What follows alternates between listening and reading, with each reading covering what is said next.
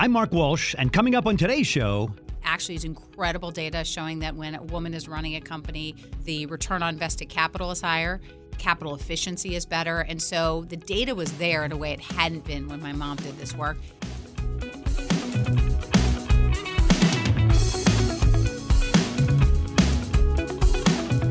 Welcome to What's Working in Washington on Federal News Network and streaming as a podcast.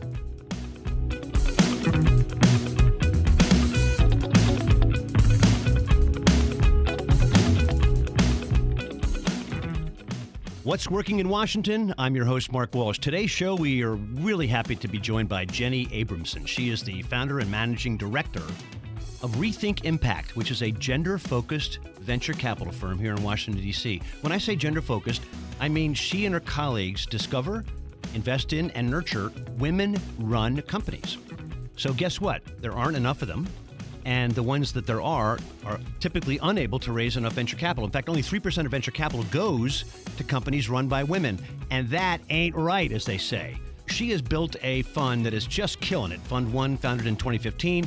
New fund coming out later this year, chasing companies that have that gender feature. We talked about the environment for raising capital, how you deploy capital, what kind of companies they're finding. But maybe as important, we talked about what COVID meant to the kind of men and women that run the companies, well, women that run it, but men and women that work at the companies they invest in, and how COVID has both helped and hurt the venture capital and investment industry. Here's our conversation. Jenny, welcome to the show. Thank you so much for having me. So you're now the largest gender-focused venture capital firm. Congratulations. It must be very heartening to see the response of limited partners who support your and your colleagues' vision, and then the way you're getting capital deployed in ways that keep limited partners happy, because we all know that's actually the name of the game. So what was the genesis of the reason for Rethink Impact? You know, honestly, I was not a traditional path to venture capital. I was a CEO of a tech company and had been in other tech companies, and I was often the only female on a given stage in a given room. Got it. And I had gender hadn't really been a focus for me. And when I looked up the data, I saw that less than 3% of all venture dollars were going to women. My own mom ran what probably was the first institutional VC investing in women about 25 years earlier. And the data had shown that actually a lower percentage of venture dollars were going to women when I started in 2015 than when she was doing it in the 90s. And what? I thought, this is crazy. Yeah. So how did you start the pitch? Like, did you walk around to traditional LPs? Did you hit your own Rolodex, forgive the dated term, from people from your business career? Did you do all the above? Yeah. I mean, I think it was investing in women and putting data behind that. There actually is incredible data showing that when a woman is running a company, the return on invested capital is higher, capital efficiency is better. And so the data was there in a way it hadn't been when my mom did this work. So it was partnering up with lots of others. So I certainly didn't do it alone. We were fortunate to get UBS Bank on board for the first fund. We got institutions, major foundations on board, University Endowment, and then high net worths. And, you know, often when you go to people you've made money for in the past, it can make it a little easier. Shockingly, they'll take your call. To do that. And so Fund 1 in 2015, I'd say most people said, gender? What? Yeah. This isn't really a thing. 2020, when we raised the second fund, was, we had a track record, and the world had changed in terms of conversation on gender. Well, as a first-time fund, when you approached college or university endowments, respectfully, my experience with people that come in first-time fund is they're laughed out of the door. So you were able to get some traction there? Well, my compliance officer would say I can't talk too much Understood. about fundraising, but Understood. But we were fortunate, and I think again, it wasn't me by myself. I think when you have partners who have track records, and I think the thesis itself, not only on gender but on impact, we were really interested in companies that were going to tackle major problems that could be solved with technology, and that were addressing things for the 99% in sectors we knew something about. We had 4 sectors that we were going to do this. And I think that also was getting to be a theme people understood, and a place that was attracting top talent. So we'll get to the sectors in a second, but a quick sidebar. When I worked at the Small Business Administration, I guess right after you started your fund, we did a study with the Library of Congress, publicly traded companies that had diverse boards versus those that didn't. publicly traded companies with diverse boards outperformed the market, period, close quote. Absolutely zero mathematical lack of evidence to prove that over and over and over again, because we were trying to get the companies we were investing in with the SBICs and all that to have diverse boards. So you were climbing that same mountain, but the data supported everything that you were saying. 10% higher revenue, all the data was there in terms of gender. Higher valuation increases, 64% versus 55%. I mean, the numbers were there from sources like BCG and PitchBook. So it wasn't me just saying, this feels like it's the case. It was data that was there, and most people saying, I had no idea. Exactly. That's what when we announced our thing, people were like, I had no idea. And I was sort of like, I think you might have had an idea. You just chose to not have an idea. So when you open the doors, I'm sure you got a lot of business plans and companies begging for your dough. How did you set up the filter and the sluice, the funnel, so to speak, to find your first few investments? Our thesis, which really hasn't changed, is to help tackle what we call the valley of death, which was there are a lot of companies that get seed and pre-seed money, but when they get to a Series A and they might have $1 million in revenue, they really have a hard time because they still don't have the data to take bias out of the equation. And so we were coming in there at sort of Series A and Series B mostly, some late seed, some early C, and helping them scale to $100 million in revenue, sort of venture-style return. And so some businesses automatically would go away that really aren't venture-style businesses, growth businesses. Some would go away that just didn't have the fundamental economics. And some would go away because we ultimately saw that there were plenty of female CEOs. We didn't need to say, it's a female founder who's head of HR. It could actually be a female CEO. And so we are at the point where we look at between 750 and 1,000 companies a year, of which we pick 4 or 5. So there's plenty of deal flow, which had been a concern early on. Would we have enough deal flow between women and impact? And the answer is yes. Wow. So how many professionals are at the firm now looking at these 750 deals? No. Just you. You're busy. No. We have a team. I mean, we're lucky in terms of full-time investment people. You don't need that many people, and you can actually do a better job, in our opinion, if you are staying close and staying nimble and staying small. So we try to have 5 full-time investment people working on deals at any given time is sort of the idea. Jenny Abramson, CEO of Rethink Impact, a gender-focused venture capital firm based right here in Washington, D.C., really excited to discuss the past, current, and future of this amazing fund. So do you often tail in and dovetail with other funds in larger investments where you lead or don't lead? Is it all the above, or do you like to always be the lead investor? Our model is actually to lead some of the time and to co-invest. Our view is that we're going to get into better deals if we're flexible and actually have a bigger impact on the entrepreneurs. So we just recently did a deal in an opioid addiction company called Eleanor Health. That's phenomenal. General Catalyst led. We co-invested. We thought that made the most sense in a deal like that. And then, a company like Spring Health and the mental health care, we led the deal. And then later, Tiger and others went on Kinevec to lead after us. And so we feel like it really depends on the situation and where we can be the most catalytic. So you mentioned Tiger, and I say this lovingly and respectfully, but there are some in the VC world that say when large chunks of dough like Tiger decide they're venture capitalists, it may be time to back away from the sector. I'm just asking, as you know more than anybody, but there was so much money sloshing around and so much less than seasoned money sloshing around. It looked like it may be time to sort of back away, not from VC itself, but to see some reconfiguration on how venture money really helps your companies get through that valley of death, as you suggest. Are you seeing that, or do you think there's some natural market readjustments that are going to happen so that huge chunks of money won't be coming in and sloshing around and giving too much to companies too early? I think we are seeing some adjustments. I think as the public markets corrected, what happened is some of these large funds that were coming in earlier because they could still get a multiple by the time things went public aren't getting quite those multiples and therefore are less willing to push the prices up at the Series B for fundamentals that may or may not have been there.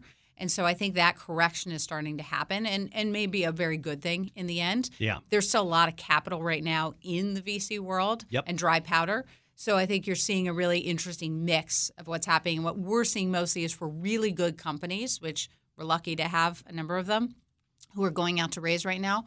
They're actually able to raise. Mm-hmm. Everyone says no one's putting money into anything. I think people are. They're just caring about the fundamental economics in a way they haven't in a while. So were you the only game in town in 2015, or were you competing with other gender-focused funds? And if the latter, was your story unique enough that that deals were coming your way from other funds that said, "Oh, you should talk to Jenny"? Or was it somewhere in between that? Yeah, people often will say, "Do you have competition?" And the truth is, we could use to have lots more funds that do this kind of work. We don't see it as competition. Mostly the female-focused funds invest a little earlier than we do, and so they're deal flow for us, which is a fantastic thing. Yep. But we're thrilled to invest with more traditional funds. We're thrilled to invest with more impact funds. We're thrilled to invest with gender funds. Our view is it's about great people who are going to help these companies succeed. It is hard enough to be an entrepreneur, and so we want all the great people behind them with us to make an impact. So I'm limited in a couple of funds that are aimed at demographic targeting for African American founders.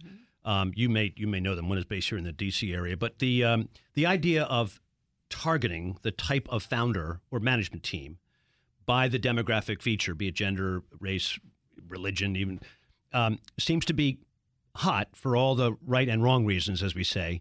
But do you think that will continue to grow, or do you think that there'll be too many and too niche-y, and they'll have some challenges raising money and maintaining their focus?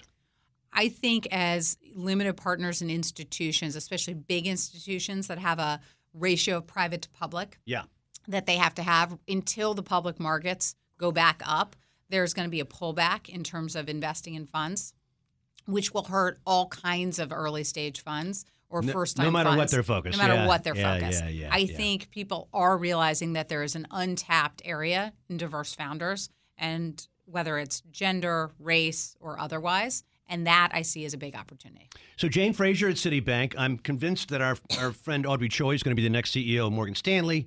I always told her that after Jane was named. So we're seeing some progress, limited, stunted, and far too late. But are you seeing gender in the management ranks of financial institutions, much larger and broader, frankly, than venture? Is that a good sign for you, and will that help your fund? I think it's a great sign. I think entrepreneurs seeing women at the top ranks of all kinds of things makes a big difference. I think even companies like Ellevest that we led the Series A for, and Sally Krawcheck, watching her profile grow even more and having entrepreneurs see her. April Koh, who runs Spring Health, one of our companies, star. $2 billion valuation. People see an immigrant under 30 running a $2 billion valuation company that's tackling a critical issue. Lindsay, who runs a caregiving business called Wealthy. These kinds of profiles being elevated, I think, is only good for all aspects of business. Agreed. We're talking with Jenny Abramson. She is the founder and CEO, founding partner of Rethink Impact, a gender-focused venture capital firm based here in Washington, D.C. When we come back, we're going to talk about that thing called COVID. Last time I checked, it did affect companies, growth, employees, and culture. That conversation is coming up.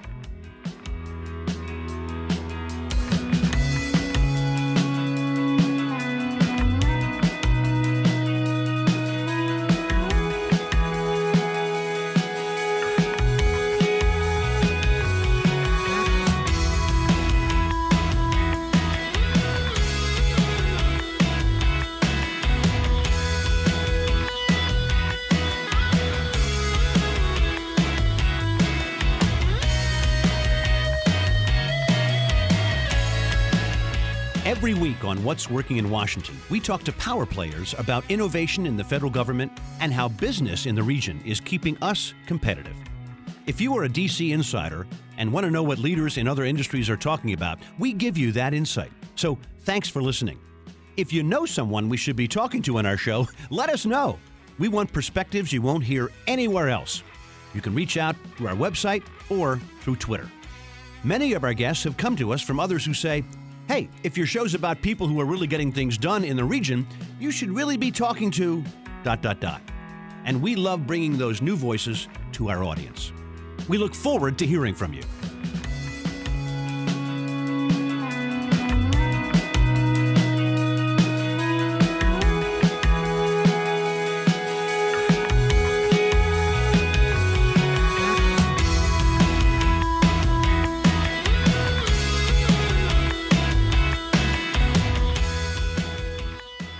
We're We're back at What's Working in Washington. I'm your host, Mark Walsh. Once again, we're excited to have with us in the studio Jenny Abramson.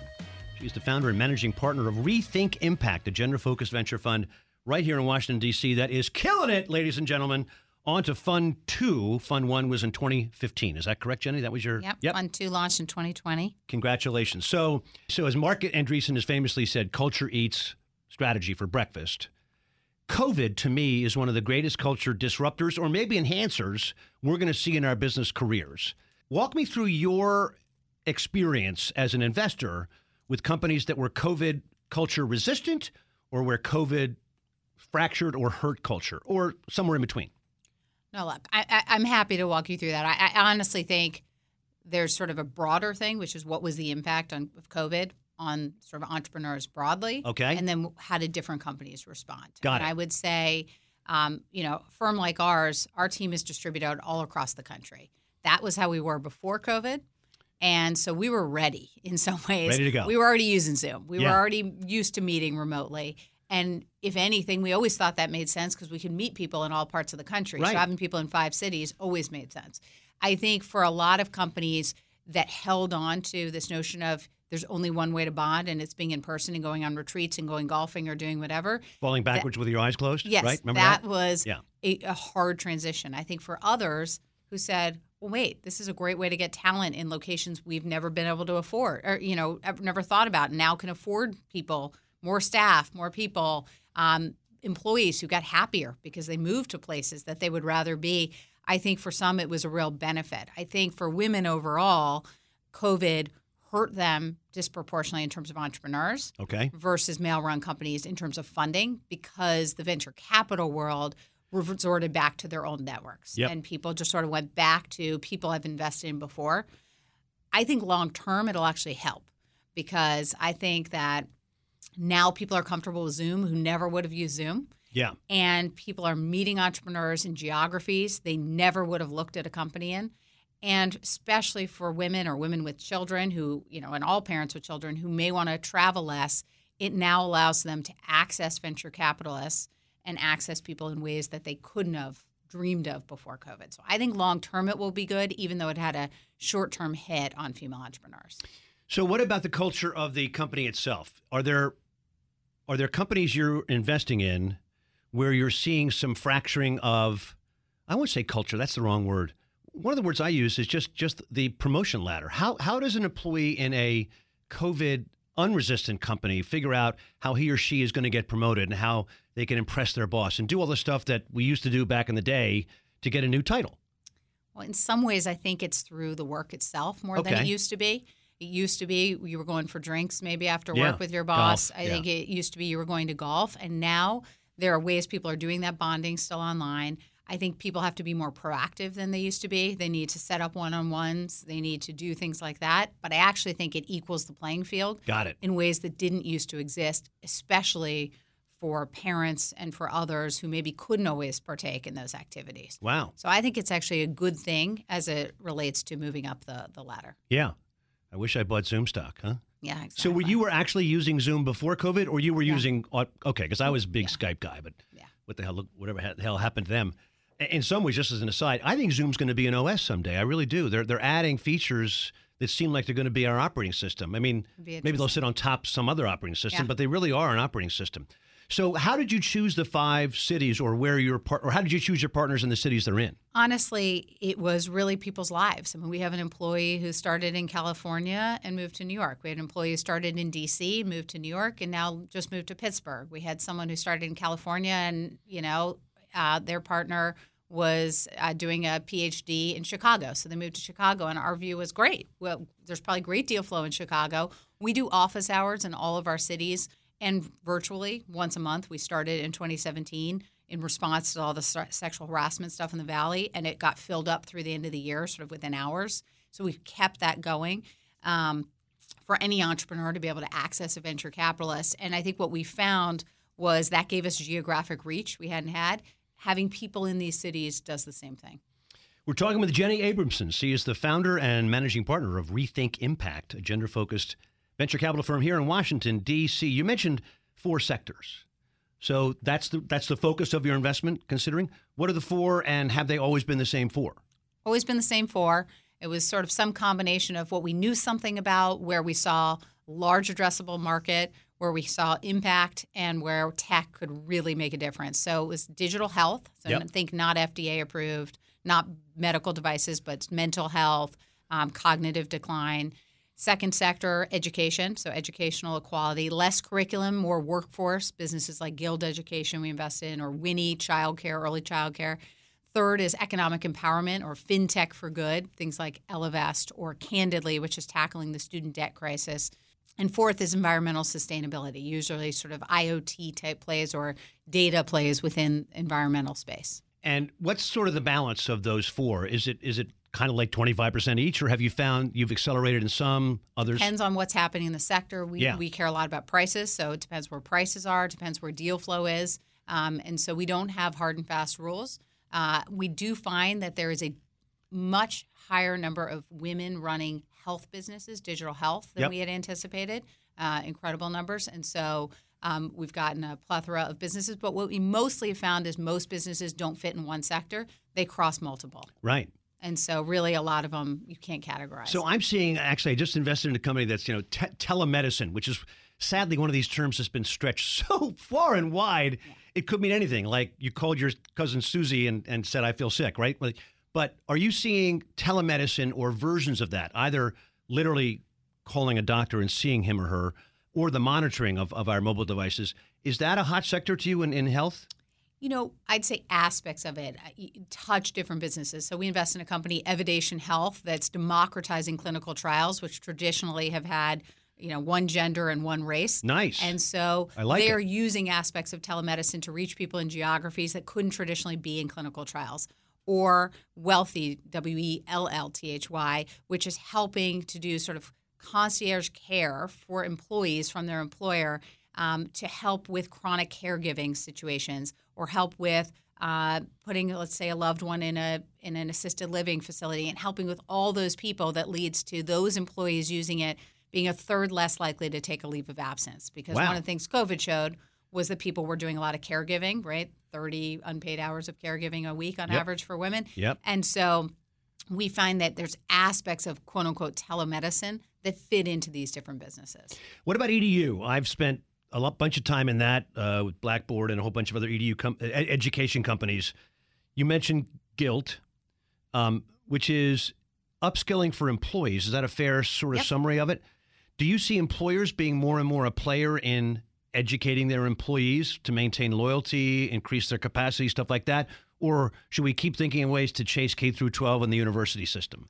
Or all the above? I mean, I think that there's a lot of opportunity in education. I do think employers, whether it's in education or in mental health or in caregiving, are realizing that not only is it a good thing to do, but it's actually a necessary thing to do to retain the best employees and to keep them focused on their job, to help with all aspects of both a person's journey in their own education as well as helping with their family, and that you can no longer sort of close the door on the other parts of their lives.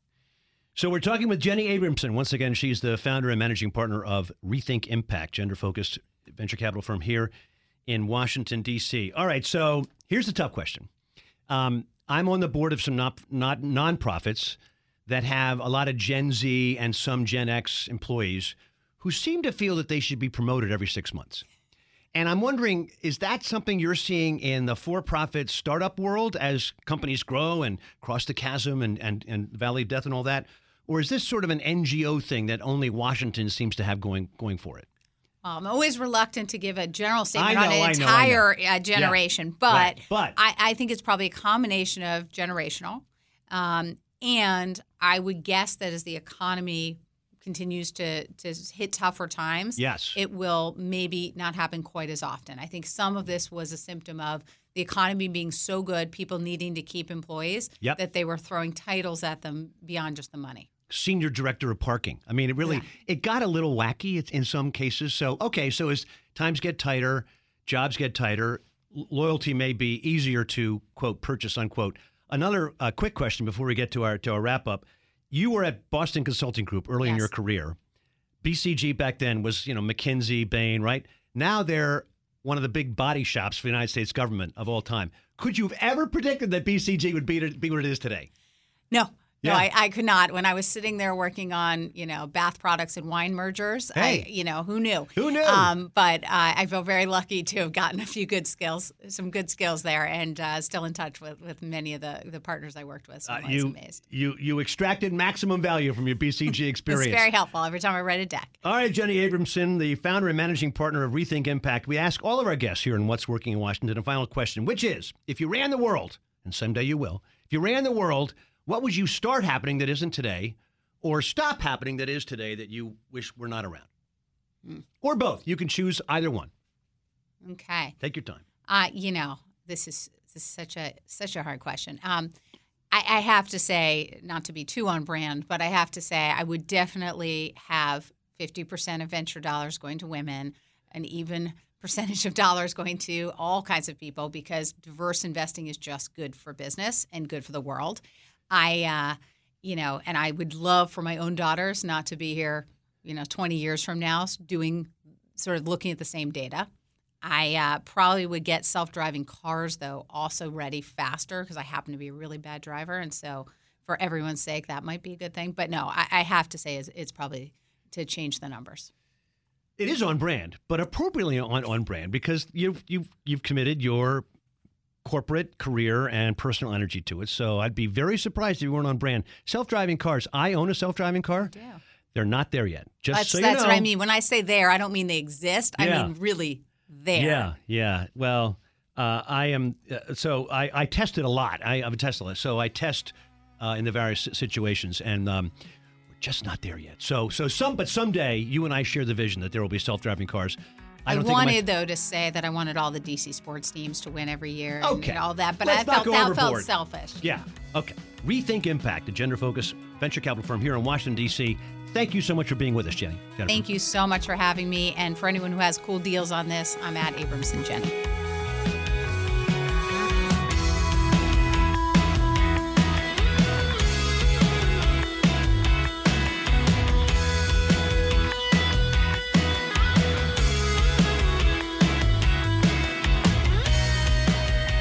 The team behind What's Working in Washington is a great group. The executive producer and editor is Tracy Madigan. Online content, Anna DeGraff. And that theme music you enjoy, performed by the Sunbathers.